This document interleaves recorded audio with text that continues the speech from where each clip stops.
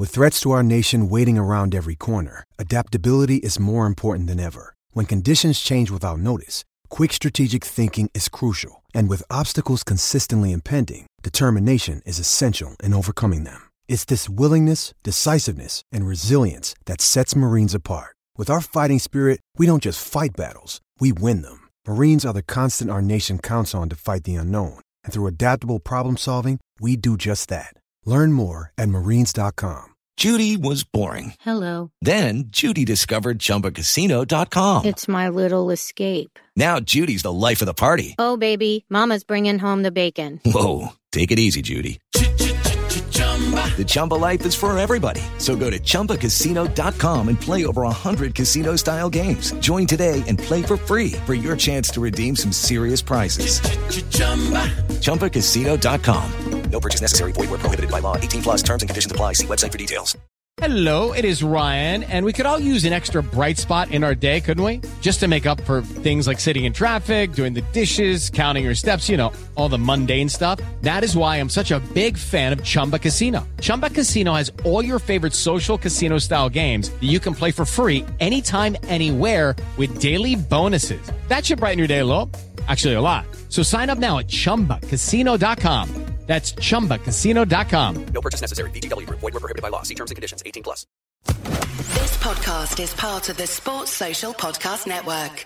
This podcast is part of the Sports Social Podcast Network. This podcast is part of the Sports Social Podcast Network. This podcast is part of the Sports Social Podcast Network. At Discount Tire, we know your time is valuable. Get 30% shorter average wait time when you buy and book online. Did you know Discount Tire now sells wiper blades? Check out our current deals at DiscountTire.com or stop in and talk to an associate today. Discount Tire. Let's get you taken care of.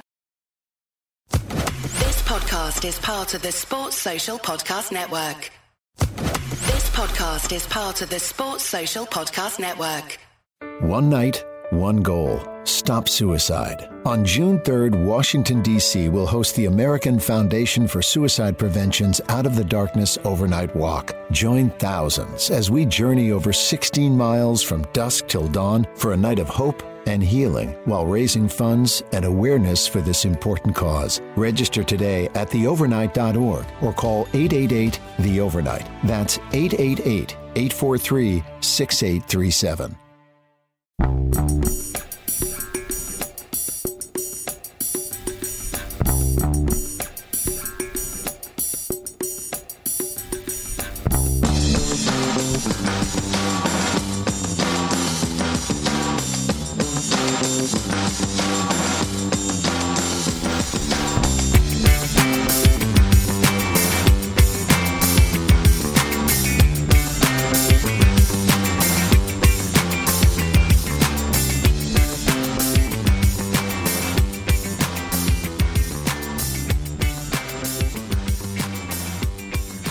Welcome to A Celtic State of Mind. This is the Axon Bulletin and I'm Paul John Dykes. I'm going to be asking a few questions today around the month of January. We're going to be looking at the transfer window and also at the fixtures, both at Celtic and at Rangers. Interested to read some comments this morning from former Rangers captain Barry Ferguson, who believes Celtic will go on a winning run. Does that mean that we can claw anything back in January? I've been reading the comments with interest over the last couple of days, and we've been called a negative state of mind, because we're talking about the issues that Celtic are facing at the moment. Well, I disagree with that. I don't think it's negativity. I just think that, you know, you have a platform to shine a light on some deficiencies at the club, and we have a whole team of pundits who come on. Only one of them's on today, at the moment anyway, but we do have 11 regular pundits who come on to air their views and give you their perspective on all things Celtic, and then we invite you, guys and girls, into the equation, and obviously your voice will be heard even more than normal today, because I will be working through all your comments. Any questions that you have for me at Celtic State of Mind, ask them in the comments section and we'll work through them. We're also moderating the comments on Facebook and on YouTube, because obviously you do have some unfortunate comments coming through about the pundits themselves, about Celtic, about our comments. Everybody is entitled to their opinion, but as long as we keep it nice and balanced and fair, that's all we're looking for. So yeah, I don't see it as being negative. I think, at this current situation that Celtic find themselves in January, we're 19 points behind the league leaders. Yes, we have 3 games in hand. Livingston, Aberdeen and St Mirren. Do you expect us to get the 9 points from the 3 games in hand? I hope so. Even then, we've got 10. We're looking for a couple of favours. It's not just a win and a draw. I think we're looking for 2 defeats against Rangers, as well as Celtic winning the last 2 derby games against them. So it's a big, big ask. But let's have a look at that with as much positivity as we possibly can. I'm going to start off with Patrick Murphy. Let's not forget, we were very happy with our summer business and the board's backing. Any transfer has the potential to not work out. This season we've had a few. We need to be careful this month. Yeah, I think we do. Let's have a wee chat about the transfers and how successful or otherwise the last window has been as well. I think that's important to have a look at that. So we brought in a number of new signings. And again, yeah, even on this particular broadcast, I spoke about how happy I was. At the time, I felt that many of the positions that we were crying out for were filled. Unfortunately, it would appear that a huge amount of the signings that have come in, or at least half of them, haven't worked out. So I think when we're trying to review that, it's easy to say, well, I thought it was good at the time. But let's review it at this stage and let's see how many of the new faces have indeed been successes. How many of the new signings do you think have been a success? Let me know.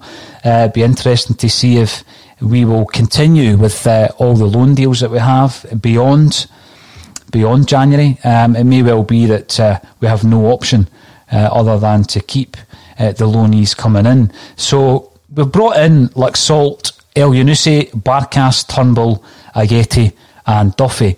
And on this very podcast, I said, it looked as though, in fact, I asked the question, is this Celtic's most impressive or best transfer window in recent history? Because it looked as though we had invested. We had spent big on the likes of Barkas, on Ajeti. We'd brought in the promise of Turnbull, one of the most promising, if not the most promising young players in Scottish football. Laxalt came in from AC Milan. I mean, he had proved himself at international level with Uruguay. El Yunusi, I wanted him to stay. He stayed. It was great bit of business, I felt, at the time. He's been inconsistent. And of course, Shane Duffy. Let's have a look at the 6 signings we've already brought in. And let's reassess how successful or otherwise that particular transfer window was. Because it looks now, obviously looking back, a completely different picture, doesn't it? I think that we've been left short in various areas of the park, even before the injuries to the likes of Julien, the couple of injuries he's had, and Forrest. We've been very, very short in some of the full-back areas, the wide areas, and of course at centre-half. So where will we strengthen? So I'm looking at some of the comments we made yesterday around Gordon Strachan's claims of how transfers work at Celtic. Now, when he was talking about it, he didn't clarify that he was referring to his time at the club or the current situation at Celtic. And obviously he has an insight into how things work at Celtic as it stands, because his son is part of the coaching staff. And what he said is that the staff, the coaching staff, the manager and the coaching staff decides the players that they want to work with. Now, when I look at that, I think he is right. He is right. They do decide, but they certainly don't identify. And I think that's where some of the problems arise with the whole setup. So let's go a wee bit further back. When Ronnie Deila was in charge at Celtic, do you think he identified Colin Kazim Richards and Carlton Cole? Do you think that was Ronnie Deila that identified those players? Because I don't think it was. So the setup at Celtic is that we have obviously a whole recruitment team. We've all seen the leaked documents that caused a bit of a stooshy about a year and a half ago, whereby Celtic's minutes of a recruitment meeting were leaked. And what you can see from the leaked document is that a number of people are involved in these meetings. Everyone from the head of recruitment at that time, I think, was Lee Congerton. It's now Nicky Hammond. Neil Lennon is in there. Some of the scouting staff are in there, because I remember seeing the names such as Tosh McKinlay. Peter Lawwell is involved in that as well. So the way that it works at Celtic is that a number of players are identified. So the manager, through consultation with the head of recruitment, can identify areas of the team that need to be strengthened. And then the head of recruitment, along with his scouting network, etc., identify a number of players within a price range. And those players are often taken to Peter Lawwell, and if they are higher than the price range that Peter Lawwell wishes to pay, then he's asked to go and find another group of players. So if you can imagine the situation we were in, looking for a striker before the season started, and Ivan Toney, and I know that his name comes up because he has been a success, and Albion Ajeti, is it even a mixed bag? I don't want to call anybody a flop, but he's certainly not been as effective as I would have expected a Swiss international £5 million player coming from the EPL to have been. So there's a number of factors going into this. So Nicky Hammond presents a list of players to Peter Lawwell. Often he's asked to go and present another list. And then the shortlisted players are presented to Neil Lennon and the management team. So what Gordon Strachan says isn't wrong. They work with players they want to work with, but they're given a group of players, they're given a group of names, and these are the players that they are able to sign. They're within the club's budget. So it's not as though you've got free rein to go out and pick the players that you want. So that was the Ronnie Deila example I gave with Colin Kazim Richards. Fast forward to Brendan Rodgers, and we know that obviously the John McGinn deal is mentioned time and time again. So he was identified by Brendan Rodgers as being a player that he wanted to bring in to Celtic, and I think part of that process was succession planning for Scott Brown, not comparing the two players, but I think that John McGinn could have been a Celtic midfielder for years and years to come. He has gone on to be a huge success down at a very high level in England. But there was another issue, not just the John McGinn signing. There was another issue. There were probably many others that I'm unaware of, but Celtic under Brendan Rodgers wanted Cristiano Piccini, who was a highly rated player at that time, and who probably was within Celtic's budget at that time. So there's been two issues that I'm aware of in terms of signing players. So the first one, John McGinn, there's so much been said about McGinn and the fiasco that ensued when we tried to sign him. He was obviously one of the players that Brendan Rodgers wanted. It wasn't solely due to the fact that we failed to get that deal across the line that made Rodgers wish to leave Celtic. It was one of the reasons, obviously. So, on the day that John McGinn signed for Aston Villa, and he's down in Birmingham, he contacted as many people as he possibly could with access to Peter Lawwell and also the company lawyer at that time to say that he wanted to sign for Celtic, and he wanted them to give him a call back.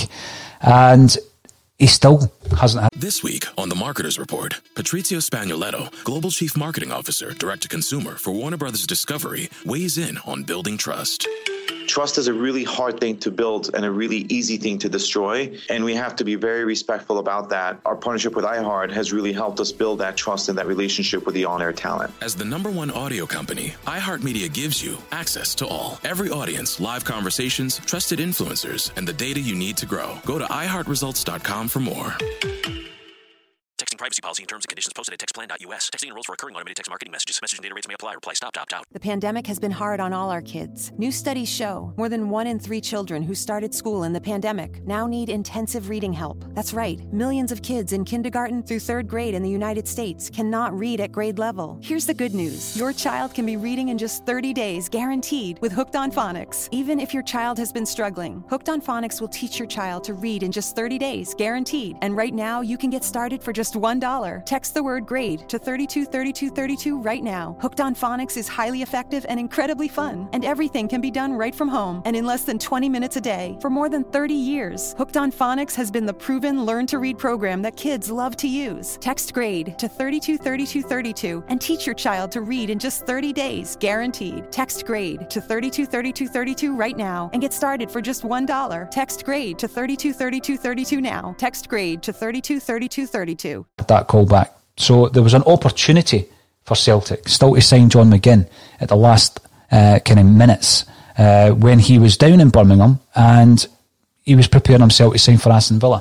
So you can understand how, under the circumstances, for whatever reason, Peter Lawwell didn't want to complete that deal, how frustrating that would be for the manager and how frustrating it was for Brendan Rodgers at that time. And it certainly contributed to his eventual departure from the club. The other one, and the reason I bring this up, is because Colin Watt on yesterday's show spoke about a situation whereby we were in discussions with a player and we flew him over to Glasgow, and Brendan Rodgers was very keen. It was a player he himself had identified during one of these meetings to come to Celtic, and it interfered with Brendan Rodgers' personal family holiday. And this is the example that Colin brought up yesterday. The player in question was Cristiano Piccini, and the deal that he believed he was coming to talk about and he was very close to signing was changed. So he's flown over to Glasgow. Brendan Rodgers was very, very keen to sign him, so he puts his personal family holiday on hold, and Peter Lawwell changes the deal. He changes the deal to such a degree that Piccini jumps on a plane and goes back to where he came from. So these are two examples of a manager identifying players and the deal not being done. So these are the things that we need to be aware of in the January transfer window. The way that Celtic operate has been touched upon by Gordon Strachan, but there's some examples whereby we really have failed in the transfer market. And I've seen a lot of people saying, no one was complaining when we were winning 9 in a row. And it was under the same kind of setup in terms of the structure of the club. And I take that on board. And one example that I can remember is I was at the Motherwell Cup final with Kevin Graham when we clinched the second treble in a row. And on that day, Kevin and I couldn't get a ticket, actually, and we ended up having to get hospitality. We had to be in a lounge to just see the game. So we were in the lounge, and in that same lounge were a group of Celtic players who weren't stripped for the game. So they're standing in their cup final suits. And one of the players was Marvin Compere, the infamous Marvin Compere, who had come into the club for over £1 million on big, big wages. And, he played 60 minutes against Morton. It was one of the most bizarre transfers in recent memory. Now, at the time, no manager wants to admit that they don't have the final say in transfers. So this is a transfer that I believe has been claimed by Brendan Rodgers to have been his transfer. But when a player comes into a club and he is the answer at centre-half, he comes in around about the same time, in the same window anyway, as Jack Hendry. And of the two centre-halves, we don't get a kind of long-term replacement. So we don't have a centre-half. We're looking to try and replace players of the stature and the standard and ability of the recently departed players like Van Dijk, players like Boyata. So we're trying to kind of fill that gap, and we're bringing in centre-halves like Jack Hendry and Marvin Compere at that time. Now, as I say, Brendan Rodgers isn't going to admit I'm not in control of the transfers here. So I don't remember him ever saying he wasn't his man, he wasn't his player. But going back to the story, Kevin will verify this, we're standing in the lounge, having our cup of tea, because none of us drink, certainly not that often on my part. And there's Marvin Compere in his cup final suit, and he was a bit of not even a cult icon, to be honest with you. He was a bit of a joke figure that day, because groups of Celtic fans who were in the lounge were going up and getting selfies with him, getting their photo taken, but it was all a joke and a laugh. They were picking Compere over the other players who were in the group at that time. and I can't remember who else was there, but there was, I think, 3 players who weren't in the squad, and they were all suited up. So Marvin Compere was a complete waste of money. He played 60 minutes, he cost us £1 million, and he was on big wages. Now, he went away, he left Celtic, and he played fairly regularly for the club he went back to in Germany, and then he recently retired. So going back to the point and the criticism that has come in over the last couple of days, no one was complaining. You're right. No one was complaining. In fact, we thought it was funny, to a degree, to such a point that some fans were going up to get their selfie taken with Marvin Compere because he had turned into this figure of fun, if you like. I'm not going to call him a joke figure. He's a guy who represented Germany international football at full international. So I'm not going to criticise the player. It's not his fault Celtic signed him. But going back to that, 2 points. Firstly, when you're winning, and you're winning trebles, and you're winning consecutive trebles, times 4, and you're winning 9 in a row, then I wouldn't expect the fans to be going through so many of the nuances of what's going wrong. And I think that success definitely masks a million deficiencies. And because this season we've not had that same level of success, and we've not had the same standard of performance, and the Celtic fans are absolutely quite clearly unhappy. I'm not going to speak for every Celtic fan out there. There's a huge number of them unhappy with the way this season's going. I'm amazed if anybody would be happy with the way it's gone. But yes, when it's not going well, we can analyse and we can focus on a lot of the things that the club are not doing well. Now, it's not in the short term. I think the problems have always been there. But as I said before, success masks these deficiencies. So previously we didn't have the same kind of challenge that we've had this season. And I take absolutely no pleasure in saying that. We've had a really strong challenge this season, to the point where Rangers, and again, someone who might be able to access this information, Rangers aren't a million miles off where Celtic's Invincibles were at this stage of the season. They're not a million miles off of that. They've not dropped a lot of points. So Celtic had to be at their very best this season, and for a whole multitude of reasons, we've not been. So in answer to a lot of the criticism that's coming my way, because I don't think this is a negative state of mind, we are reacting on a daily basis, and we're taking everybody's points on board to the situation that is currently unravelling at Celtic. And a lot of these issues were already there, but we're quite happy to bury them sometimes because we're winning games, we're winning trophies. And it's only when sometimes the things are going wrong that we can shine a light on all of these deficiencies. So the January transfer window is open. So I'm asking the question, first and foremost, let's have a look at the last transfer window. How successful or otherwise has that been? 6 players come in, like Saul, El Yunusi, Barkas, Turnbull, Ayeti, Duffy. How many of them have been successful signings? How many of them have contributed as much as you would have liked? And how many of them, if given the chance, you would actually offload in January? Let me know, because as I say, I'm going to be working through your comments far more closely than normal, due to the fact that we have no other pundits on the show today. But, sometimes it's actually quite refreshing to be able to focus on the points that are coming in. And also, where do we need to strengthen? Where do you think we'll strengthen? Many of the comments coming through are very similar in terms of where you think we need to strengthen the side. But I do think we're in a very unusual situation at the moment, because due to the standard of performances and the poor results this season, the club came out and made a statement saying that the situation would be reviewed in January. Now, although we haven't had a statement that specifically says that the review has been concluded and here are the results of said review, we have had an update from the tabloid press, apparently from Dermot Desmond, saying that he's happy that Neil Lennon will be in charge for the rest of this season. So if that's the case, then we look at the transfer window and we ask ourselves, well, what do we normally do in January? And I remember a few weeks ago, Stevie Mullen was on the show. Stevie can't make it because he's based in Glasgow. Stevie is a great member of our team. He's a fantastic member of a Celtic state of mind. He's the St. Roch's president, and he was very influential in our charity drive just a few weeks ago. And again, every time I get the opportunity to bring that up, I will, because it was so heartening from my perspective, to see Celtic fans pulling together Now, we might disagree all year. You might tweet me after these broadcasts or during the broadcast and tell me that I'm talking nonsense. That's okay. That's fine. I expect that. I want debate. I want you to disagree with me. I wouldn't expect for a moment that everybody's going to have the same view as me.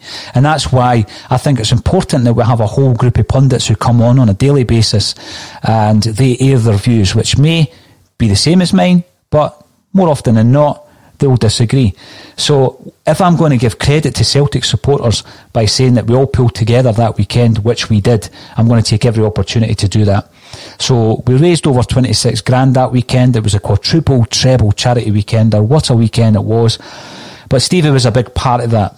And St Roch's Rock Talk, which is a mental health awareness support group, and it takes place on a Sunday at James McGrory Park.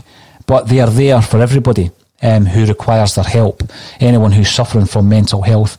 So they were one of the beneficiaries, one of the 4 charities who benefited from the 26,000 plus that we raised that weekend. We, not Axon, we as a support, everybody who got involved, all the sponsors who got involved, all the guys who sent me supportive messages, which I've played, and they were tremendous from ex-Celts and, Celtic supporting figures, high-profile figures, and all the other podcasts and shows that became part of what was a very memorable weekender. You were all part of something very special, and the total amount. This week on The Marketer's Report, Patrizio Spagnoletto, Global Chief Marketing Officer, Direct-to-Consumer for Warner Brothers Discovery, weighs in on building trust. Trust is a really hard thing to build and a really easy thing to destroy, and we have to be very respectful about that. Our partnership with iHeart has really helped us build that trust and that relationship with the on-air talent. As the #1 audio company, iHeartMedia gives you access to all. Every audience, live conversations, trusted influencers, and the data you need to grow. Go to iHeartResults.com for more. This week on The Marketer's Report, Patrizio Spagnoletto, Global Chief Marketing Officer, Direct-to-Consumer for Warner Brothers Discovery, weighs in on building trust. Trust is a really hard thing to build and a really easy thing to destroy, and we have to be very respectful about that. Our partnership with iHeart has really helped us build that trust and that relationship with the on-air talent. As the #1 audio company, iHeartMedia gives you access to all. Every audience, live conversations, trusted influencers, and the data you need to grow. Go to iHeartResults.com for more. Only amount that was taken off that is a small fee that GoFundMe take when you transfer the money into the bank account. That was the only fee. So there was no other overheads. Everything else was covered by a state of mind. And the money that's coming out is over 6.5 grand for each of those charities has been distributed to the charities. So you should all be very proud of yourself. But Stevie Millen was a big part of that, very influential part of that whole weekend. He can't be with us in person at this moment in time due to the restrictions, of course, but also we've had some bad weather and it would prevent Stevie from coming through to Dalkeith. And now it would be good to dial him in, but he's the first to admit that tech isn't his forte. But Stevie will hopefully be back with us next week, and if not the week after, because he's a massively important part of the Axon team. Now that said, it will allow me the opportunity to tap into more comments than I normally would, because when you're so focused on the guests, you're dipping in and out of the comments field. But what I would say is that there's been a suggestion online from one of our regular contributors, Mark. I thought it was a very good suggestion. It's one that's been swimming around anyway. The Bulletin is daily. That's going to stay at 12:30. We're always going to have that. And it happens at 12:30 every single day, unless there's a weekend day where we're not playing. But that said, even though we don't have a game this weekend, we're going to run a Bulletin on the Saturday. When there's a game, of course, we do the match day coverage as well, and you normally get 4 or 5 bulletins that day. So Mark came up with a suggestion because he and many others are tired with some of the long-standing shows, the talk shows, the phone-in shows that you get on the radio. Now, I've got to confess, and I don't know, it's never been really part of my routine to tune into these shows. I'm not slagging them off, I'm not criticising them, because I genuinely don't listen to them. But they're well established, they've been going for 20 odd, sometimes longer years. But a lot of Celtic fans are dismayed by what they hear on these shows, and they see that The shows have their own narrative, and often the narrative that they have is an anti-Celtic narrative. And what I can definitely say is, yes, I criticise elements of Celtic. I criticise players, I criticise management, I criticise the board. I'm a Celtic fan, first and foremost, and I have absolutely no agenda against Celtic Football Club. But what I think is important is that we raise awareness and we raise issues that we're not happy with, because if we don't, then all you have left is you have no alternative voice. All you have left is you have the official vehicle of the club, and you have a mainstream media that may have an agenda. Now, I say may have because I think back to an event that I did quite some time ago now with Tom Boyd and Simon Donnelly. And in promotion of that event, we did a press call. So we just sent out a press release to members of all the press out there, most of the press out there, and they get the opportunity to come along and get an interview with Simon Donnelly and Tom Boyd. And in return, what happens is they promote the event that you are trying to promote at that time. So you normally do these things in the week of maybe a big European game. Unfortunately, we won't have many of those for a wee while. In fact, we won't have any of those until the new season. So anyway, that's the way it works. You might think that I'm hooring myself out to the national press, but if you're trying to raise funds for charity, etc., as that particular event did, sometimes that's the way that it works, and you use it as a vehicle. So anyway, on that particular day, I remember one of the guys that turned up, one of the journalists that turned up, was Anthony Haggerty, and I'd never met Anthony before. But what became very, very clear very quickly is that he was a good guy. He was a good spud, and he was a Celtic fan. So anyway, we had a good chat that day, and I remember him leaving the venue and saying to me, you know, Paul, we're not all bad guys. And that stuck with me, because they're not. And there's a lot of people out there that I've met, people like Hugh McDonald, who is fantastic, brilliant writer, superb writer first and foremost, but he's part of this mainstream media that people despise. A lot of people despise it. I can understand why, due to maybe an agenda, due to some of the narrative, and due to some of the big stories in Scottish football that were not covered sufficiently, or have been forgotten about. And that's happened as well. We all know what we're talking about. But there are figures within that area and within that field who I've got a lot of respect for. And I'm not going to name them all, but Hugh McDonald is one of them. Anthony Haggerty is another. And I'm pretty sure you'll realise that when Anthony comes onto the show, which he has done a couple of times now, he's been on 3 times. He said his hat-trick, and we need to present him with a ball, an Axon ball. What he provides is absolutely brilliant. It's a great standard of input and content when Tony is involved. So it's not as black and white as a lot of people think it is. And, I don't think it's hooring yourself out when, for example, you're asked to comment on Celtic's current situation, as I was last month, and it wasn't egotistical. Anybody that actually knows me would realise it's not.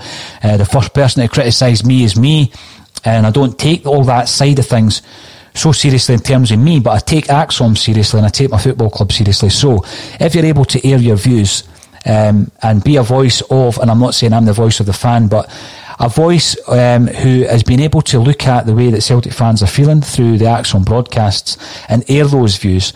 And does that make any difference? Because that's another thing that came out yesterday on Twitter. What you're doing makes no difference. Well, I disagree with that. I think that, and I hark back to the street movements of yesteryear. I wasn't comparing where Celtic are just now to the 90s, but you look at those street movements, you look how influential the fanzine movement was for Celtic and the street movements that came thereafter. So we had a clutch of Celtic fanzines. Some came and went, but some of the long-standing ones from back then, I always subscribed to Not The View, and I read Once a Tim, Always a Tim. And from Once a Tim, Always a Tim, you got a voice of Matt McGlone, who at that time worked under a pseudonym. So if you are looking at early copies, I think, was it Rory Collins was Matt's pseudonym at that time.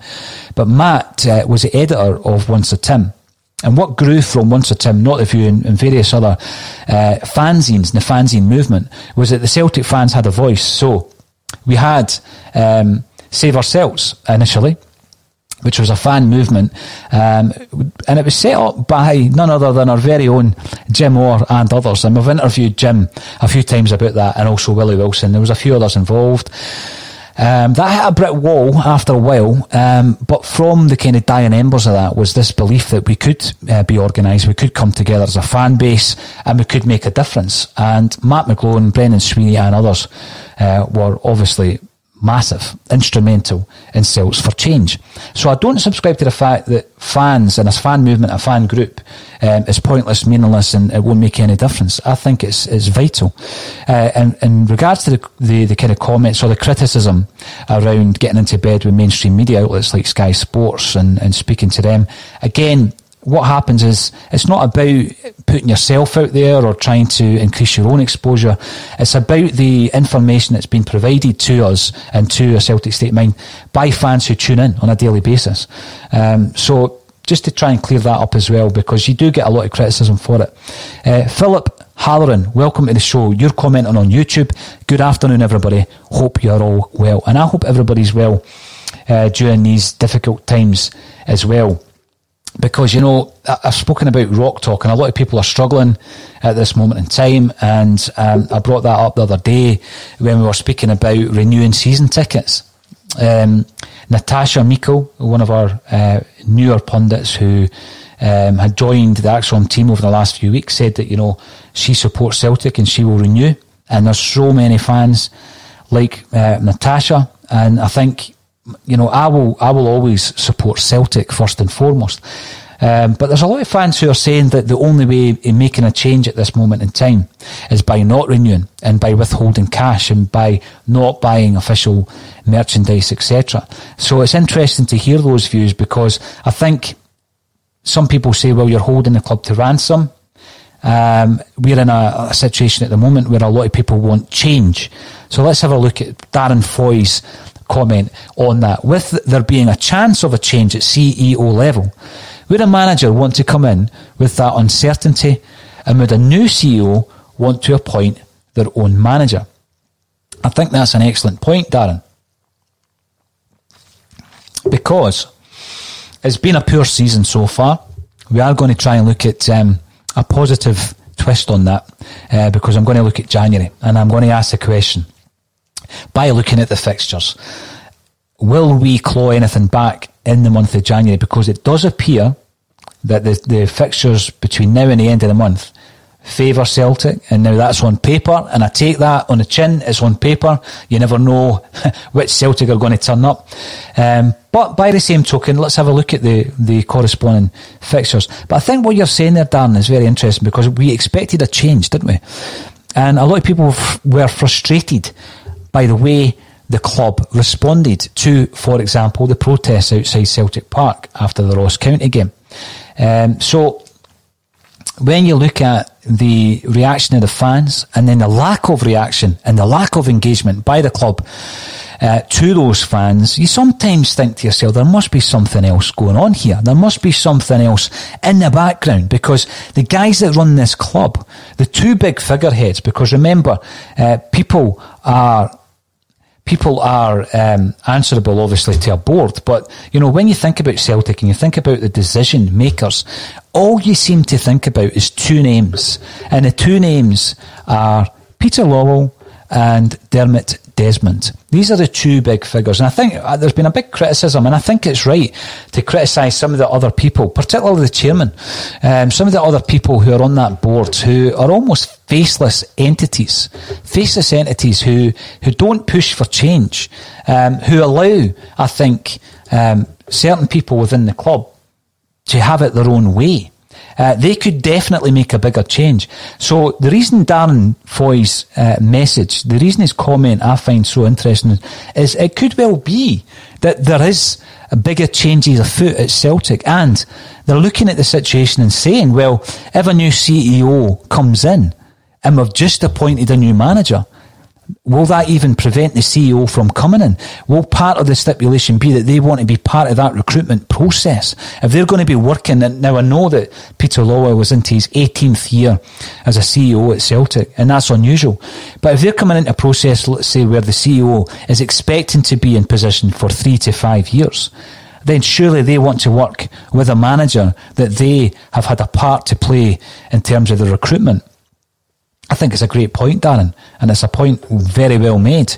Now, something else that's happening in the background at the moment is that Colin Watt's just popped up as part of this broadcast, so I'm going to call him in. There he is, there's the man. Colin Watt, welcome to A Celtic State of Mind. How are you, sir? I'm doing well, Paul. You seem to be doing very well running the show yourself. You're doing very well, sir. Oh, well, thank you very much. But, it's sort of very platitudinous, and, we've been criticised on this show for not giving enough plaudits to Celtic. I'm going to be looking at some of the more positive elements of this month, absolutely. But what I was just saying there is a great point came through from Darren, Colin, in relation to bigger changes at the club, perhaps. We are calling for maybe a change at a higher level, which would result perhaps in a structural change in terms of bringing in a new CEO. If that is in the mix, do you think that could be one of the reasons, or a big reason for Celtic's inaction in terms of the manager situation? It really wouldn't surprise you with it. I mean, there's been discussion of potentially Peter Lawwell stepping down this season, the 10 in a row era, as I was talking about yesterday, coming to an end.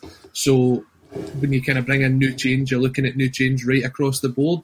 So maybe it's a kind of case of Peter Lawwell's going, well, we'll all go out together. We'll not go out separate. We'll go out as a team. And that's the problem. It's the sort of pals act, and that's what's carried Celtic through the last couple of years, is when you look at the people that's came in, especially guys like Gavin Strachan. Gavin Strachan came in because he's Gordon Strachan's son. It wasn't because he was the best coach out there. It was because there was the pals act there, where Gordon Strachan's pals with the guys that are behind the scenes at Celtic. He's put his thoughts forward, saying, look, my son's available, can he come in? And even John Kennedy seems to be pals with the guys behind the scenes. So you put it all together, it's all pals act. So for me, that's one of the main reasons that Neil Lennon's still in a position at Celtic Football Club, is that they're looking out for their pals, they're bringing their pals in, and they're not actually looking at the structure and what's best for the club. When you look at the current situation, Colin, and there's been a lot of people who are a bit bemused by the lack of action. I've criticised the club for a lack of engagement. This podcast has been called a negative state of mind. I've got a positive state of mind. I've actually got a positive state of mind. But I think it is important that you've got to keep questioning, you've got to keep challenging. And I've seen a brilliant quote about the club having extraordinary standards. And the fan base has extraordinary demands. I'm happy with that. You're happy to have these high demands, because if you don't, then you're quite happy to allow the rot to set in. So as soon as the signs were there, Celtic fans start complaining on podcasts like this, rightly so. It's not as though we're watching a winning side and we're looking for faults. It's not as though we're criticising for the sake of it. We're doing it because something has been wrong all season. A number of things have contributed to that. But we do want to talk about transfers today, Colin, and I also want to talk about January as a month, looking ahead, looking forwards. Let's try and look forward to January. So the first thing I'm going to do, and I'm definitely not going to take my eye off the comments section, because until you came in, it was just us and them. I was just talking to the people coming in, Colin, so I'm not going to forget about them, that's for sure.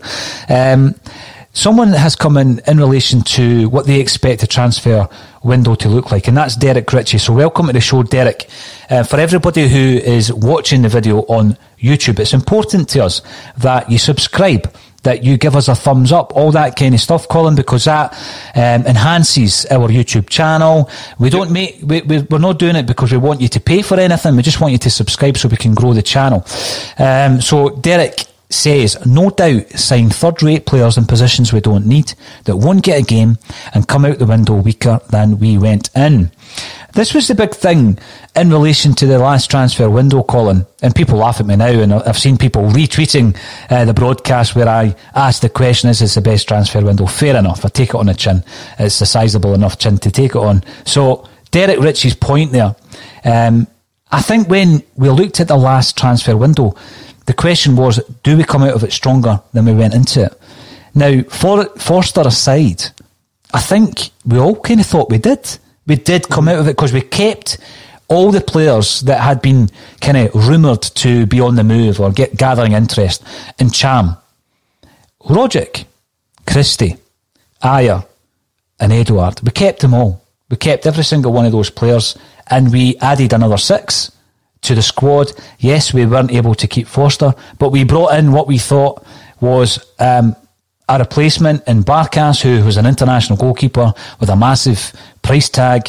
So at that time, I think a lot of people thought, yeah, we've come out of that window stronger than we went into it. What was your thoughts at the time, Colin, thinking back? I mean, definitely when you look at it on paper, I would say that the team looked stronger as a whole coming out of that transfer window. You're signing guys like Diego Laxalt, who was in the team of the year at the last World Cup. You're signing guys like Albin Ayeti, who West Ham had paid £8 million for. I actually took Neil Lennon to go and meet him to convince him to come to the club. We'd managed to keep a hold of guys, as you're saying, like Godson Edouard, like Ryan Christie, Olivier Ncham as well, yeah. So when you looked at it on paper, it looked a great transfer window. But obviously football's not paper, and the performances that the guys have shown so far this season haven't kind of lived up to the expectations that those signings were given to us. Now, I mean, I've seen a point today that AC Milan are looking to basically get rid of Diego Laxalt permanently. I think the team was Al Hilal over in the UAE who were looking to sign him. Had offered him £2 million a year, and he turned down the deal because he wants to look to get a permanent deal here at Celtic. Now, that's going to be a big outlay. Now, at the minute, you wouldn't trust the current management team to spend that kind of money because you don't know if they're going to be there in the summer. I mean, all signs kind of suggest that they won't be there in the summer, so you're not going to give them £10-15 million in January only for the new guy to come in, to take a look at the team and then suggest that the players that are there isn't the players that he wants at the club. I think in January we'll be looking at probably bringing in guys that are like either on a sort of pre-contract basis or loan deals between now and I can't see us going out and spending a lot of money. But when you look at it, what can we do with this season? When you look at Tony Mowbray's last transfer window, we brought in guys like Diamanti Kamara, Robbie Keane. That was in mind to try and save the season that we've got there. I wouldn't be surprised if that's the kind of approach they take again this year, because behind the scenes they do believe they can still turn this round, and there's still Celtic fans that believe they can turn it around. But if that's the case, they have to kind of show that.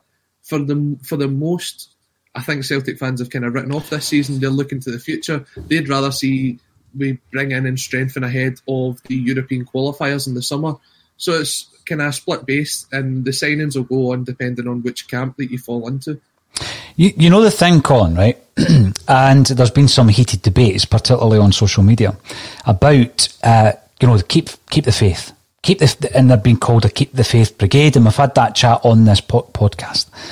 Now, let's not forget why there are people who say keep the faith, and I don't take it lightly, and I don't like criticising it. The reason is because there have been, Celtic have always been, they were born of being the underdog. And, when you're looking at the past victories, pulling success from the joys of despair. And I've mentioned the 1986 season, Love Street, winning it on the last day in unlikely circumstances, 10 men winning the league in 79. There's so many other examples. These are a wee bit older than before your time, son, but there's so many examples. So people that are indoctrinated into the way Celtic, into a Celtic state of mind, if you like, it's because we believe anything is possible. Because we've got a kind of fairy tale history. So I get all that, I absolutely do. But I think when you break it all down to this season and you try to be a realist, my heart absolutely would say, Celtic can pull this back. We're Celtic, we've got the players, Neil Lennon's in charge. But my head tells me something completely different. And when I look at the performances and when I look at the stone cold facts in the matter, coupled with the fact that the team at the top of the league don't look as though they're going to buckle. I've said this for a few weeks. Dundee United 2-1, Motherwell 3-1. They got beat from St Mirren. Hibs, was it 2-1? 2-1 Hibs at home? Mm-hmm. And then we we went toe-to-toe with them, and for large parts of that game, Celtic dominated. So I did feel that these were the types of games that were showing signs that Rangers could be got at. But if they come through a run of performances like that, fairly unscathed, I know they're out the cup, then they'll be looking at that and saying, well, that's championship winning form. And I know... This week on The Marketer's Report, Patrizio Spagnoletto, Global Chief Marketing Officer, Direct-to-Consumer for Warner Brothers Discovery, weighs in on building trust. Trust is a really hard thing to build and a really easy thing to destroy, and we have to be very respectful about that. Our partnership with iHeart has really helped us build that trust and that relationship with the on-air talent. As the #1 audio company, iHeartMedia gives you access to all. Every audience, live conversations, trusted influencers, and the data you need to grow. Go to iHeartResults.com for more. I know they don't possess the same type of players that we have in terms of having been through all this and won trophies and won leagues, have not been through it. But they have got the momentum now, and this is my biggest concern. So when I'm looking at the fixtures, which we'll do in a few moments, I'm still looking at them with my heart. I'm still looking at them thinking, we can get maximum points this month, right, from the 4 games. And I'm looking at some of their fixtures thinking, that's a tricky one. So I still have that about me because I'm a Celtic fan. And that is passed down to you with all the stories and all the songs, all these victories, these unlikely victories, Colin, of Celtic being the underdog. So that's fine, and I get it. And we don't have to fall out about it. But when you start looking at it with your head and you start thinking, well, look at where we are, look how far we have fallen this season, then all the other issues that are happening in the background. So we're going to talk about transfers just now. But before we do that, you've got to consider the point that was made earlier. If a new CEO is coming in at the end of the season, then the likelihood of us sacking the manager at this moment in time is slim to none. Even if we go out on Monday night and don't get a result against Hibs, if we are appointing a new CEO at the end of the season. So, great point, absolutely. So if that's the case, you've then got a manager who potentially won't be there beyond this season. Therefore, like what you said, we're not going to give him millions of pounds to go and spend. Now, the Mowbray transfer window you're referring to, we sold Scott McDonald, $3.5 million, wasn't it, to Middlesbrough, yep, which more or less financed the Robbie Keane deal, you know, in terms of the wages and everything else that was involved in a loan fee. Because we brought in a Robbie Keane who had been transferred from club to club for several seasons for tens of millions of pounds. And there was a massive, you know, the structure of that deal was huge in terms of the finance. And people say, oh, you know, Dermot Desmond throws a few million at this player and that. No, it doesn't work like that. That's not how football finances work. So we financed that deal by selling Scott McDonald, who, by the way, I reckon was sold prematurely. But you had the whole Robbie Keane thing. I mean, if it gives you a chance to have Robbie Keane in a Celtic jersey, you take it. But really, you know, although I loved watching Robbie Keane and he was a fine striker, one of the best strikers in my generation as a football fan, it was just short-lived. It was a short-lived process, Colin, because the likelihood of Celtic actually pulling it back under Mowbray at that time was very, very slim. Slimmer than even now, I would suggest. And I've been likening this transfer window probably to the 2018-19 one, where we've gone out and we've brought in Toljan for the right back. We've brought in Timo Weah. We've brought in Ollie Burke. Now, I don't think any of the three of them could be deemed as successful signings. But what happens there, and I'll use the example of Sorrow and Turnbull coming into the side. What often happens is you get performances out of the players that they're up against. So by the end of that season, Lustig had won his place back in the side. Lustig headers the ball onto Edouard to score the winning goal against Hearts in the Scottish Cup final. So often what happens is you're strengthening the squad by bringing in players who can fit a particular position. And I felt for a wee while that, believe it or not, Colin, because you've got to admit these things, I thought that Rodgers was getting a tune out of Burke for a wee while. I thought there was a performance at Tynecastle and all the rest of it. He's not a player I rate highly, and I certainly wouldn't want him back. Timo Weah, undoubted ability, but I think what happened is he made the wrong decision in the eyes of Neil Lennon as to his priorities, and therefore he didn't feature much. But he still speaks very, very well about Celtic, so great, and I wish him all the best. But I think we're going to be looking at a transfer window similar to that. Now, we've brought in 3 loans already, Colin. Will you confirm the limit is 6? Yes, is that right? 6. Yep. So we could bring in another 3. I actually expect, and it's due to the circumstances we've discussed about the manager, the CEO, I expect us not to bring in any permanent signings. I think we'll bring in 3 loan players, and it's due to the fact that the manager may not be there beyond this season, and neither may the CEO. What's your thoughts on that? Do you think that's a possibility? Is that realistic? Yeah, I mean, I wouldn't be surprised if that was the route that we ended up going down. I think you have got to utilise what is out there and what's available. Obviously, you look now that Brexit's now kicked in, so signing guys like Patrick Klimala would be even harder nowadays. So maybe that's not a bad thing, because we have spent a lot of money on guys like Klimala, like Bayo, where we've kind of went out to these sort of more obscure markets and tried to pick up a rough gem and turn them into something. We won't be able to do that now, because there is a sort of points-based system where these players have got to have played so many times for their under-21s team or for their national team before they can even be considered for signing in the UK. So that might change the transfer strategy that we'll have. Just when you're speaking about that transfer window, it also reminds me of the transfer window where we brought in Craig Bellamy as well. It seems to be the sort of go-to is when things aren't going so well, you sort of bring in the big name and hopefully get the fans behind them and take them on for the rest of the season. I wouldn't be surprised if that's something that we look to do.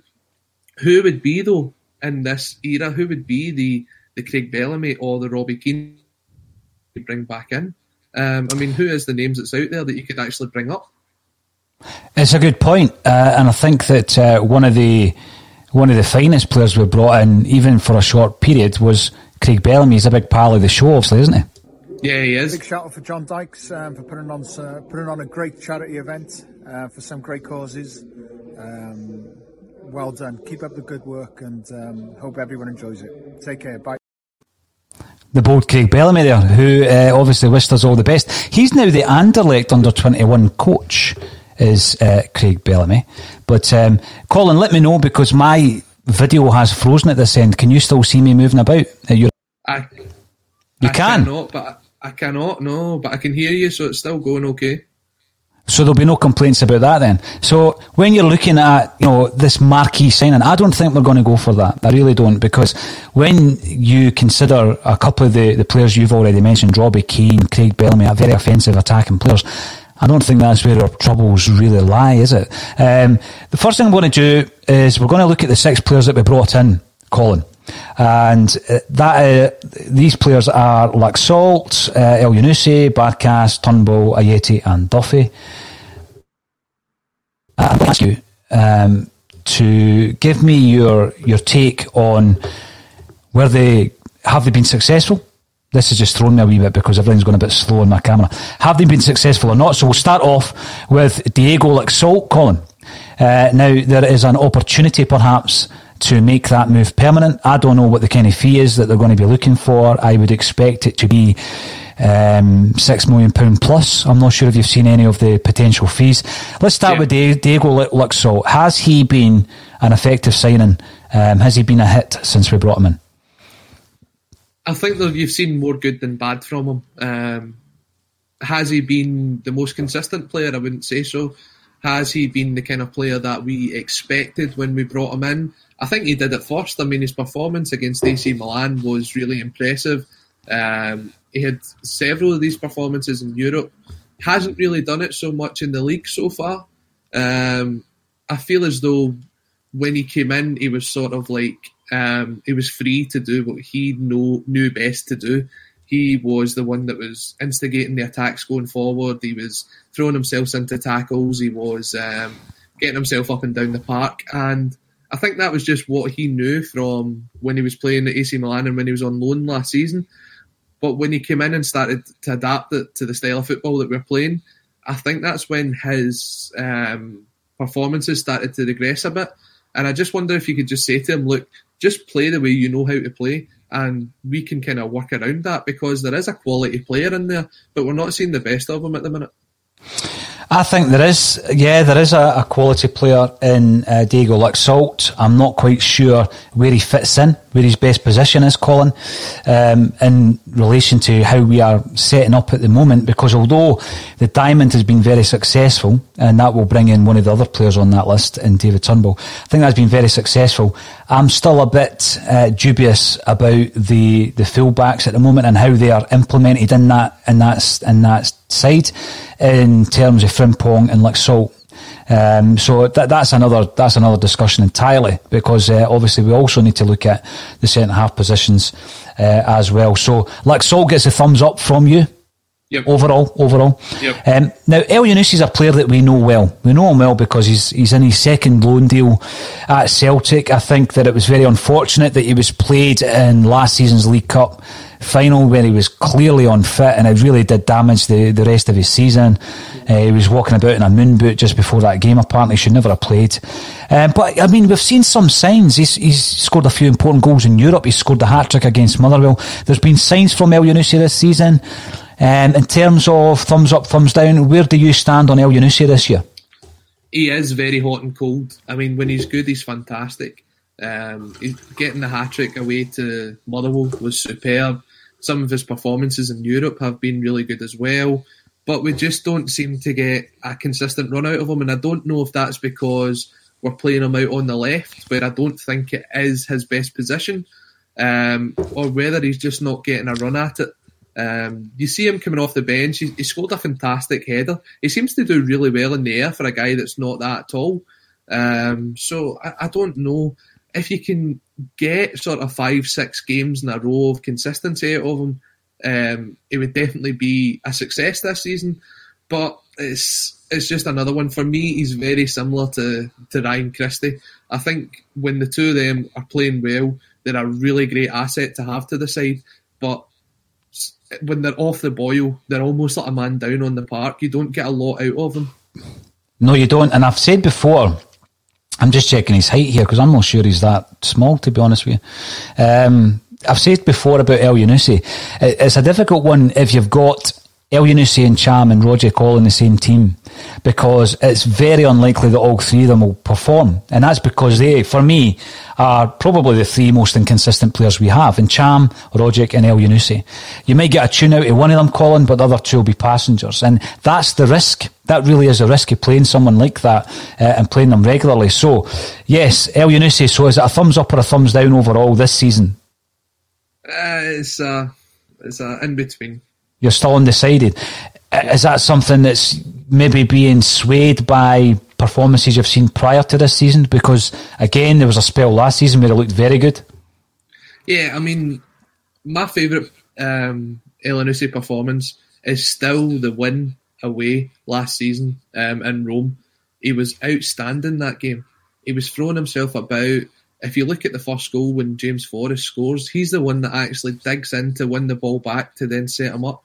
I think, and a lot of the comments are coming in saying as well, I think he's best suited as a number 10. I don't think he's got the pace to play wide left. I think he's better coming through the middle. And you've seen, when you look at the YouTube videos that are out there, when he links up with Albion Ayeti, it's when the two of them are playing through the middle. You never really see Elyounoussi playing wide left. And he's obviously done it as well for his country this year. So there is a great player in there. I just don't think the system we play helps him develop to the kind of player that he can be. And then when going back to this diamond, which has been very effective, Colin, coupled with the two up front, the partnership of Eddie and Griff, which saved their season last season. And we were hoping prior to the game at Ibrox that it was going to do the same this season. It's going to be very difficult then for Elyounoussi to become a first team regular, because where would he fit in there? Because you're not going to drop Turnbull for him, are you? Based on his form. And you're not going to play him as a second striker because of the partnership between Eddie and Griff. No, it's a difficult one, and I think someone came in and saying, how many number 10s do we have? And that's probably the issue that we've got. We have strengthened in positions where we were already had the kind of depth in them, and the positions that we're missing out on at the minute are the positions that we're quite light in. For example, on right midfield, you're really missing James Forrest this season. He's a guy that creates sort of 20 assists and 15 goals a season over the last couple of years. He's been really impressive.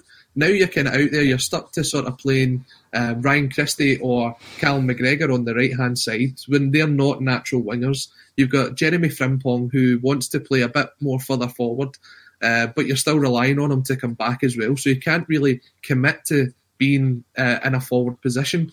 So we have a lot of strength and depth through the middle of the park, but wide left and wide right, we really haven't strengthened. And it's probably, if it was any normal transfer window, I would suggest that it's somewhere that Celtic would really look to strengthen. Yeah, I mean, now it comes on to the biggie. Yeah, the big question of Barkas. He was a big signing for Celtic in the transfer window, Colin, and yes, he was the backup plan. There's no doubt about it. We had kind of, pushed for Fraser Forster to come back.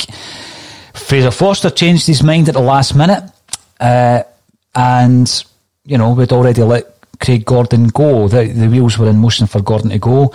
The backup plan was Barkas. He's come in with a big transfer fee on his head. He has come in for a lot of criticism. He's obviously not been written off by Celtic yet because he's regained the gloves. He's back in goals. How would you rate his performances so far? Has he been a flop or has he been a hit? It's a difficult one with Barkas, I think, because he's not really had a save to make, but in the same sense, he's still not made a save this season.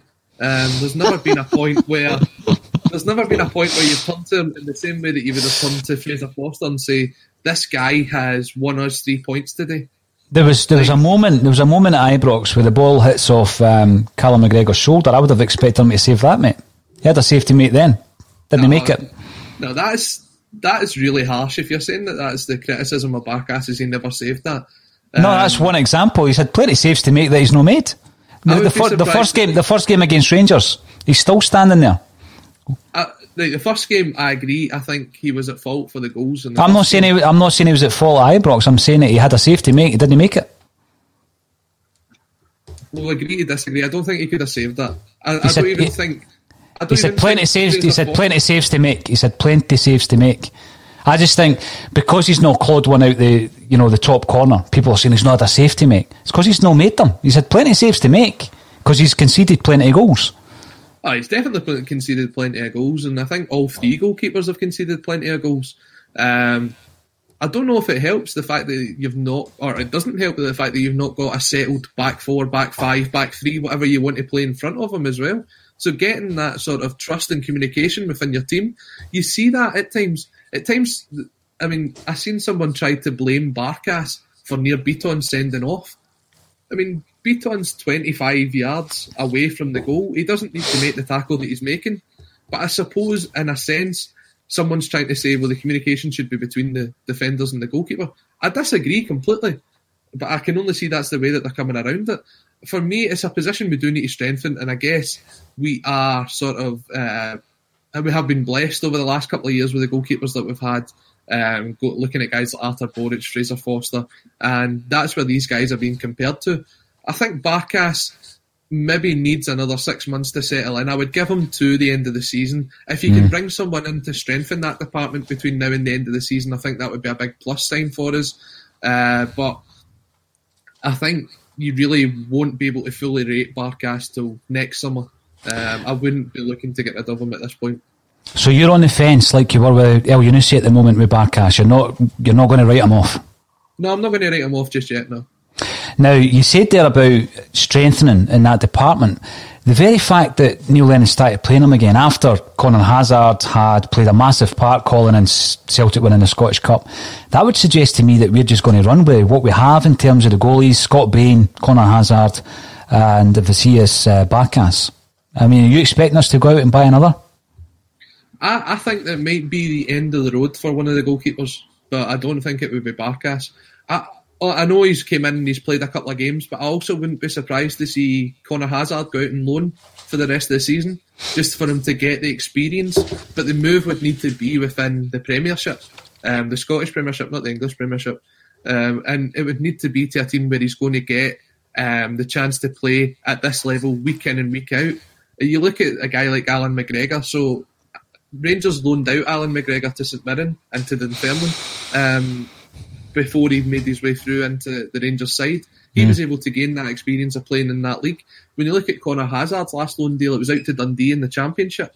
you need him to play at a higher level. I think that's what they tried to do with Ross Doohan this season when they loaned him out to Ross County. He's not been given the chance because of all the other Rosses that's in front of him at Ross County. But yeah, if you're going to rely on Hazard to be either your number 2 or eventually your number 1, then you've got to give him the game time, and I don't think he'll get it at Celtic to the end of the season because either someone coming in or they'll keep it with Barkas through the end of the year. Yeah, sure. So we've got Laxalt's getting a green tick from you. You're on the fence with El Yunusi and Barkas. Next up is David Turnbull. Been a bit of a revelation. He has, and he's got that something about him that we've just not been able to see a lot of. Whether that's because he wasn't ready, he was just coming back from his long-term injury. I know he was off when he was diagnosed with COVID. David Turnbull in the last kind of 6-7 games that he's played has been a major benefit to this side. He's been really, really a big talking point of everything that Celtic do going forward. And I think he has the ability to be the best player in Scotland. Maybe not just now, but in maybe 6 to 12 months' time. I think he's outstanding. I remember Laura Bradburn compared him to Paul McStay a couple of weeks ago. And as I said, I never got the chance to see Paul McStay in the flesh, but maybe the seeds are there that he could be as good as the maestro going forward. At the game at the weekend, I think he looked a bit tired towards the end, just before he was coming off. But I think that's maybe just down to the fact he's played a lot of games in a short period of time before having not played a lot.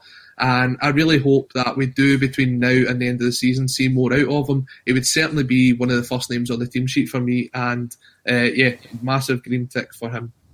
You want him and Sorrell, Colin, don't you? You want them to remain as part of that diamond, because that has really been...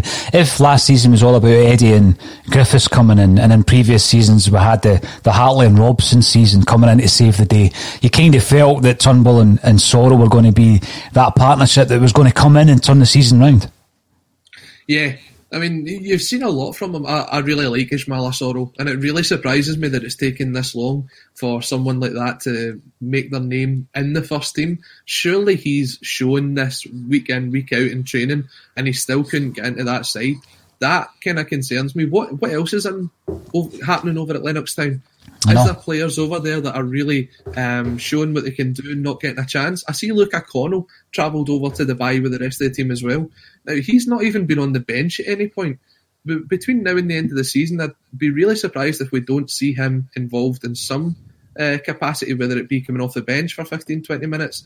Everybody, I mean, you said it yourself, Paul. If I'd said to you back in August, we're going to be playing Ismaila Sorrell as our number 1 midfielder in January, you'd have been saying something's went really wrong here. But no, it's not the case. It's the case that he's been the most consistent and the best midfielder that we've got in that position. No, you're right, and I do remember his name being quoted, but I think there was an air, I'm not going to say desperation, I think it was the last throw of the dice, Colin. It was almost as if we'd tried everybody else, and a lot of these names were starting to be thrown into the pot, and we've seen it, you know, Sorrell's name being commented on time and time again.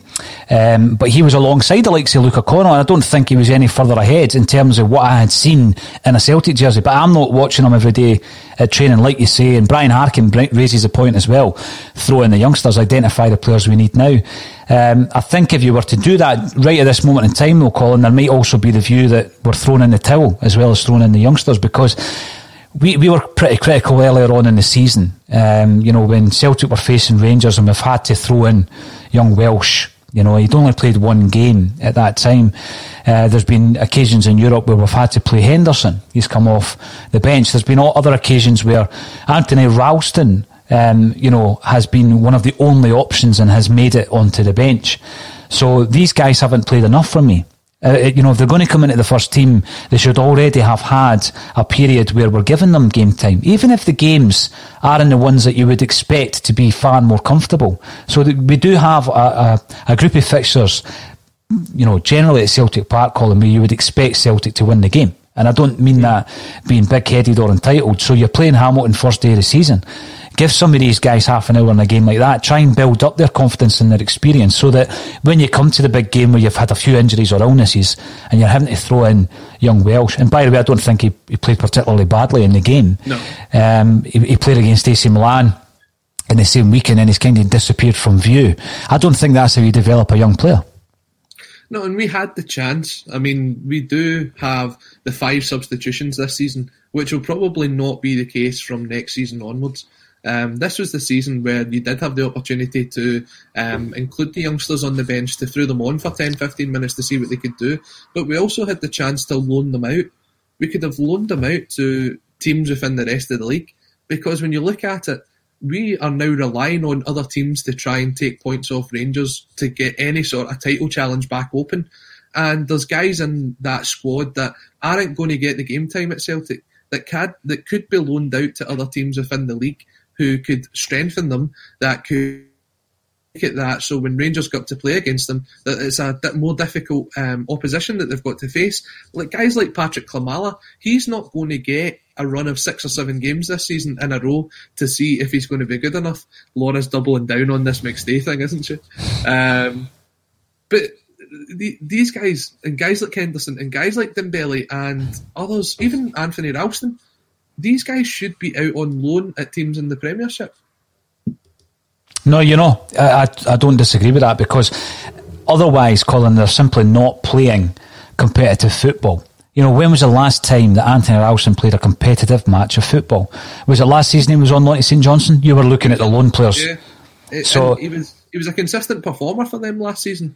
He was. I think that if the manager, who's totally slipped my mind, that left St Johnstone, Tommy Wright. If Tommy Wright was still in charge at St Johnstone, I think he would have tried to bring him in permanently in the summer. Well, you think about, his last game would have been March, pre-lockdown, first time round. So he's not played a game of football in 10 months. Now, if you're in your early 20s and you're losing a whole year of your career, he's never kicked a competitive football in 10. That's not good enough. That's not how you develop footballers. And that's something that I think we've been very, very poor at over the years. So I'm going to give a big green tick to Turnbull by the sounds of it. We're moving into the realms now. You've had 2 players that you think have been successes in Diego Laxalt and David Turnbull. El Yunusi Barkas, you're on the fence. He certainly wouldn't make any snap decisions on them just yet.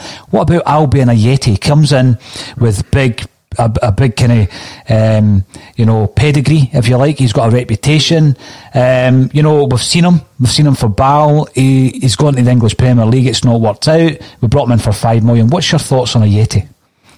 It's quite funny, isn't it? Because after 6 games, West Ham fans are going, why didn't we give this guy a chance? He'd scored 5 goals. He'd made an assist. He was looking like the kind of penalty box striker that we were crying out for. That performance at home to Hibs was outstanding, and then he gets injured and we've not really seen the best of him since. He's also not been given a full opportunity to prove himself since, and his performances where he's come off the bench, he's looked sluggish, he's looked sort of disinterested, but every time that he comes off the park he genuinely looks disappointed with himself. I feel as though he's a very confidence based player, and I think if he gets a couple of goals he can go on a season. But so far, if you had to compare it overall, I would say that it's probably been a thumbs down to Ayeti's signing this season. It's a shame. Yeah, it's a shame because he looked so good, in dispatches, Colin, and then recently when he's been coming on as a sub, he's been really ineffective. Maybe looks as though he's carrying a wee bit of weight. To be fair, looking at the pictures in Dubai, he's looking a wee bit trimmer, and I'm hoping that, coming back, I know it's not a pre-season, I know it's different, but coming together with your teammates, being away, coming back, it might make a difference for Ayeti. But in saying that, he would need to try and break up the partnership now of Edouard and Griffiths that for several months many fans have been crying out for. I think the reason that wasn't put out as the starting forwards was the fact that Griffiths wasn't fit. Well, he's obviously fit enough now. He started a few games. I don't think Ayeti's going to break that partnership up. No, but that partnership's not going to last forever either. It genuinely wouldn't surprise me if we sold Odsonne Édouard this window. I see that Edward's actually now got a new agent, and he's been linked again with a move to Aston Villa. He's only got 18 months left on his deal. He's either going to negotiate a new contract at Celtic to stay for another 12 months and move on in the summer, or he'll probably move this window. So you have to look to guys like Albion Ajeti and to Patrick Klimala to step in, because you're not going to replace someone of the quality of Odsonne-Edouard overnight. That's going to take a big job, and I don't trust the scouting team behind the scenes that they've got someone in ready to go, so that if Odsonne-Edouard moved on, they could go and bring this guy in a couple of weeks. I don't trust that. So you've got to look to the players that you've got. Well, you look at the situation prior. We had Dembele and Edouard both at the club, and as Celtic fans, we realised that the cycle was going to result in Dembele leaving the club, but you were quite confident because you had Edwards, developing in the background, Colin. And perhaps, and I'm not comparing them or saying they're at the same level, we've looked at Ajeti stepping in, but he's not really came up to any kind of level that would suggest, like you say, that he's going to step in, is he? So that will be an interesting thing if indeed Edouard leaves in this window. Duffy. There you go. There's a big name. Shane Duffy comes in a bit of a blaze of glory. Celtic fans have been crying out for Shane Duffy. We spoke to Spencer Vignes, the Brighton and Hove Albion author, who told us what you get with Duffy. I don't think we've had it. No, we've not, have we? I don't know what's happening with Shane Duffy. I don't know if he's not got his head quite right since he's moved up here. I know he's went through and he's lost his father this year, and I don't think he's ever settled in Glasgow. I don't really know what it is. He's not been the player that we really expected him to be. Even in the games where he plays well, there's still a mistake or two in there, and I feel as though he's really trying far too hard to settle into this side. You saw it, I think it was the Kilmarnock game when Chris Ayer was given the man of the match. He turned round and says, this is actually for Shane Duffy. And it obviously shows that the guys are trying to G him up. They know the kind of player that's in there, but we've not seen enough of it. And put it this way, if you were forced to make a decision now on whether you would sign him permanently or give him back to Brighton, I think he would go back down south. These are the things as well that might be out of the club's kind of control in doing the deal, Colin. It may cost us a lot of money if there's a send back clause. So you've basically looked at the 6 signings, Colin. You've said thumbs up for Turnbull and Luxall. You're on the fence with Elyounoussi and Barkas.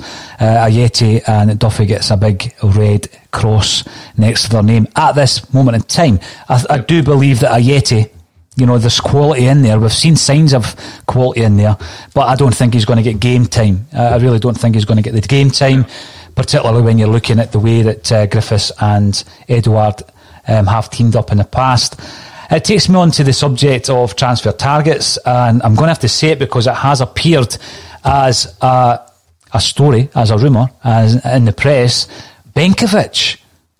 The name keeps coming back up. Benkovic, centre-half. His loan deal to Cardiff has been cut short by Leicester City. Are they looking to send him out on loan elsewhere? If so, do Celtic sign a guy who's played very, very little football since he left the club? Where do you start with Benkovic? Benkovic didn't see out the rest of his loan deal with Celtic because basically Neil Lennon knew that he was going to be moving on. He was fit, he could play, but he knew that he wasn't going to be there the next season, so he tried to make a partnership out of the players that would be there. Is he a great player? Yes, he is. Is he someone that I wouldn't be surprised if Celtic make a move for in this window? Yeah, he is, because if you look at Celtic's transfers this season, it's all been players that we have previously scouted before. Everybody that we signed this summer, we've looked at trying to sign transfer windows before. There's not been a chance that Celtic's actually went and scouted a guy for 6 months before we actually tried to sign him. This is all guys who tried to get before.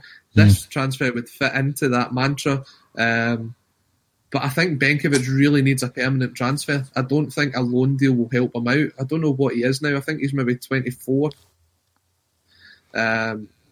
Keeping him fit and spending the money on him is the risk, and it's up to Celtic whether they're going to take it. If he comes in, I think it will be on a loan deal, but it will be a last-minute thing because I think he'll be really desperately looking for a permanent transfer or a spot in Leicester's squad. He's 23. He's 23, Colin. What I would suggest as well, I think he played one game for Cardiff, and obviously he's had a loan deal at Bristol City before then. Alan Morrison, who has contributed to Axom over the last year or so, put out a very interesting graphic on Twitter to show where Benkovic sits in relation to the defensive stats. I don't know if you've seen that, Colin. He was quite high up. Yeah. Pretty high up in the list, you know, and he's comparing some of the centre halves from the last few seasons, and I think Julien was pretty high up on the list as well. But Benkovic, his defensive stats were very promising. But the big problem for me is, are you going to get value because he's on big wages? You're going to get value in terms of the amount of games that you're going to get back from him. And he's just one name of many that will be popping up over the next couple of weeks, I'm pretty sure. Luxalt, we might have an option to buy him. I asked you before, what kind of fee do you think you're looking at for Luxalt? 6, 7? Yeah, that's the kind of figures I'd seen over the last few days, was around 7 million. And then Alfie Dottie's name has come back into the frame. There's 6 months of his deal remaining at Charlton. He's been linked to a few other clubs. Stoke are interested. Do you think we'll have a look at him, left mid? He certainly fits the mantra of a signing Celtic would try to make. He's on a free contract. You'd be able to get him without having to spend too much of a development fee because he's making the trip across the border. And I see that Charlton manager actually came out and confirmed that he wouldn't be signing a new deal at Charlton, that he would be moving on. So yeah, he would definitely be someone that you look at. Also in that position, you've got guys like the Preston duo, Ben Davies and Ben Pearson. So I think there might be a couple of pre-contract signings made this summer, just to give whoever's going to be coming in a bit of option in his squad, because I think there'll also be a lot of players moving out. Some players I've also seen linked that I don't think are worth even making the effort for is guys like the boy Gallagher from Motherwell. He's just about to turn 30. I don't think you're going to get anything out of that. I can't see him being a benefit to the team when you're going to try and get into Europe next season. I don't think he's worth that at all. And I've also seen the moves for the boy Porteous. I don't think he could make that step up to Celtic. No, well, these are the big questions, Colin, but we have a whole recruitment team and a number of scouts apparently scouting the world in terms of looking for players all year round. So I'm pretty sure there's a few files to be looked at, even though it wasn't that long ago Neil Lennon was telling us he wasn't going to be entering into the transfer market. He was happy with the balance of the side, but since then, obviously a week before the Rangers game, Big Julien collided with a post and put paid to all of that. One final thing before I let you go, Colin, let's have a look at the fixtures over January. Going back to that point we made at the top of the show, whereby, you know, a lot of the time as a Celtic fan, you let your heart rule your head. You think it's not over till it's over. Let's have a look at the January and let's actually ask you your opinion on the fixtures coming up. Starting off with Celtic playing Hibs at home in the next fixture. Do you see a win, draw or loss? I would say win. I think Hibs are going through a bit of a tricky patch at the minute, and I know we've got a resident Hibs fan on here who will tell us if I'm talking nonsense, but they have only just managed to bring in a goalkeeper because they're going through a bit of a goalkeeper crisis. They brought in a boy from Arsenal on loan for the end of the season. I believe they're also close to signing Chris Cadden from Columbus. He was a very good player at Motherwell before he made the transfer over there.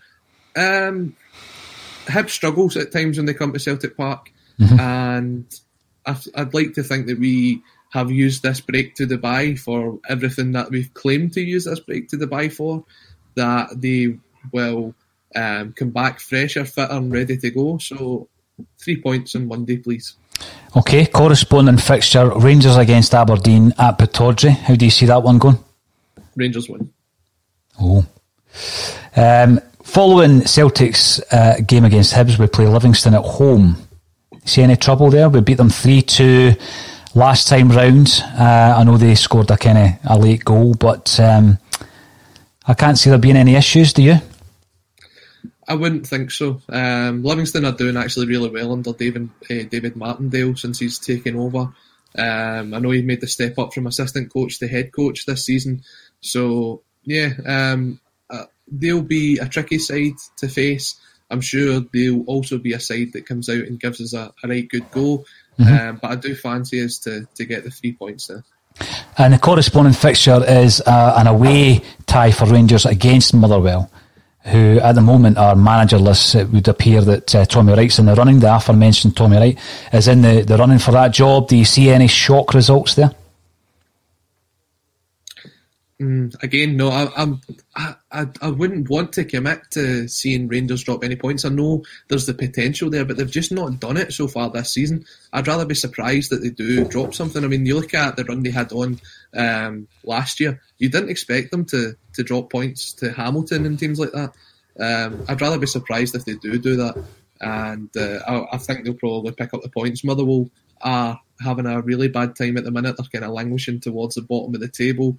Maybe if Tommy Wright takes over, then they'll be able to get something and they'll be able to get themselves on a run because they have a good squad there, but they've not really shown that this season. And it kind of surprises me when fans turn around and say, we should sign the centre-half from Motherwell, the team that's sitting towards the bottom of the table. Yeah. And what about Celtic's game against Livy this time away from home? Any issues there on the plastic pitch? It's traditionally been a place that we struggle, and it's not as if we're intimidated by the arena, because when you go to Livingston, you've got about 7,500-8,000 Celtic fans there, so it's almost like a home game on a smaller park. The plastic pitch seems to be an issue, but we've managed to win on other plastic parks, so I don't see why we can't do it there. It's a bit of a mental thing. It's something we need to go over, but I think we can do it. I think this is the time. I'd see another 3 points. Yeah, so a similar result to the one against Hamilton, perhaps. What about Ross County for Rangers? That game is at Ibrox. Yes, John Hughes has had a response from the Ross County side. A big enough response to take anything from Rangers? No, as I said, I think it's probably going to annoy everyone in the chat, but I'm going to say that Rangers will pick up the maximum points in January as well. So Celtic v Hamilton, you're expecting... Now, the thing with that, Colin, is we currently, as everybody knows, are 19 points behind, 3 games in hand. There's 5 games whereby we have an opportunity to claw back. We have the power and the influence to claw back points from Rangers. 5 games, 2 against them, of course, and the 3 games in hand. Even if you were to do that, and it's a big ask, even if you were to do that, you're down to 4 points. You're expecting Rangers to lose 2 games, not just a loss and a draw, because the goal difference is so large. So you're expecting them to lose another 2 games.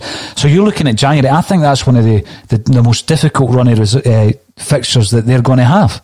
If you were to break it down, month to month, if you break it down, and you reckon you've looked at that, you reckon they're going to get maximum points. That's how difficult the task is this season to turn it around. I just don't see anybody in the league that has the ability to take the points off them. You look at the run that they're on. They beat us without even having a shot on target. I mean, that's a bit of luck, right? But they've only conceded 5 goals in 22 games this season. So their defence is doing really well. I know nobody really wants to hear it, but it would take something out of the ordinary for Rangers to go on and drop these points. I would be absolutely delighted if that was the case, but I can't see it. I'd rather be surprised than disappointed. The thing is, Colin, we will be here to discuss it if and when that does happen. One final point from you before you go. Give us a wee update on the Celtic State of Mind Facebook page. Yeah, so the page is growing really well. I think there's close to 3,500 people over there. So if you can find it on Facebook at Celtic State of Mind, we post all the bulletins and all the shows that we do over there. It's a place for the fans to go over and to kind of air their views. Just remember, but we don't take any kind of personal or abuse of anybody. It's been a difficult season without having to go through all that. Let us know your feedback. Get involved. Just don't be an idiot. That's the bottom line, is what we'd say there. Well, the big thing is it's happened so quickly on the Facebook page, Colin. As a result, I think of the daily bulletins, etc., that I was unable, I've got to admit, to keep such a close eye on the page as I would like to. So, Colin, you're now the moderator, so you'll be looking after the page on a day-to-day basis. And obviously, everybody is entitled to their opinion, get involved in debates, disagree, but let's not fall out over it. That's a big thing. But you'll be keeping a wee eye on that. And thanks everybody for getting involved on Facebook and also on the Bulletin. One final point from Mark before we go. Take into account, Colin, they're still in the Europa League. Who did they play in the SPL after a Euro game? That could be taken into account, absolutely. By no means would I rather not be in Europe, but you've got to try and look for as many margins as possible, Colin. That might come into it, who knows. So, regardless of what happens, we'll be there every step of the way. I've got to thank Colin once again for coming in at the last minute, but you've extended it by an hour, so thanks very much for joining me, Colin, on A Celtic State of Mind.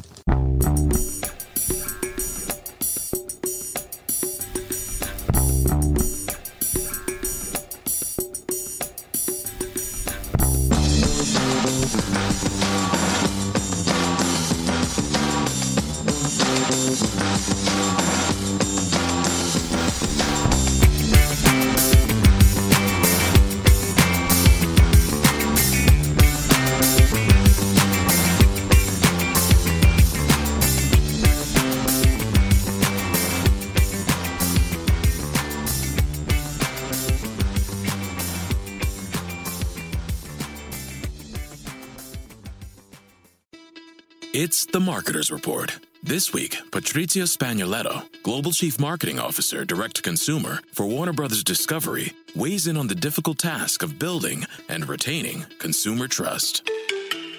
Trust is a really hard thing to build and a really easy thing to destroy, and we have to be very respectful about that. Our partnership with iHeart has really helped us build that trust and that relationship with the on-air talent. The best thing for us to do is to build a relationship with our consumers. And if those consumers have a relationship with the DJs that are on air, then we want to build on that.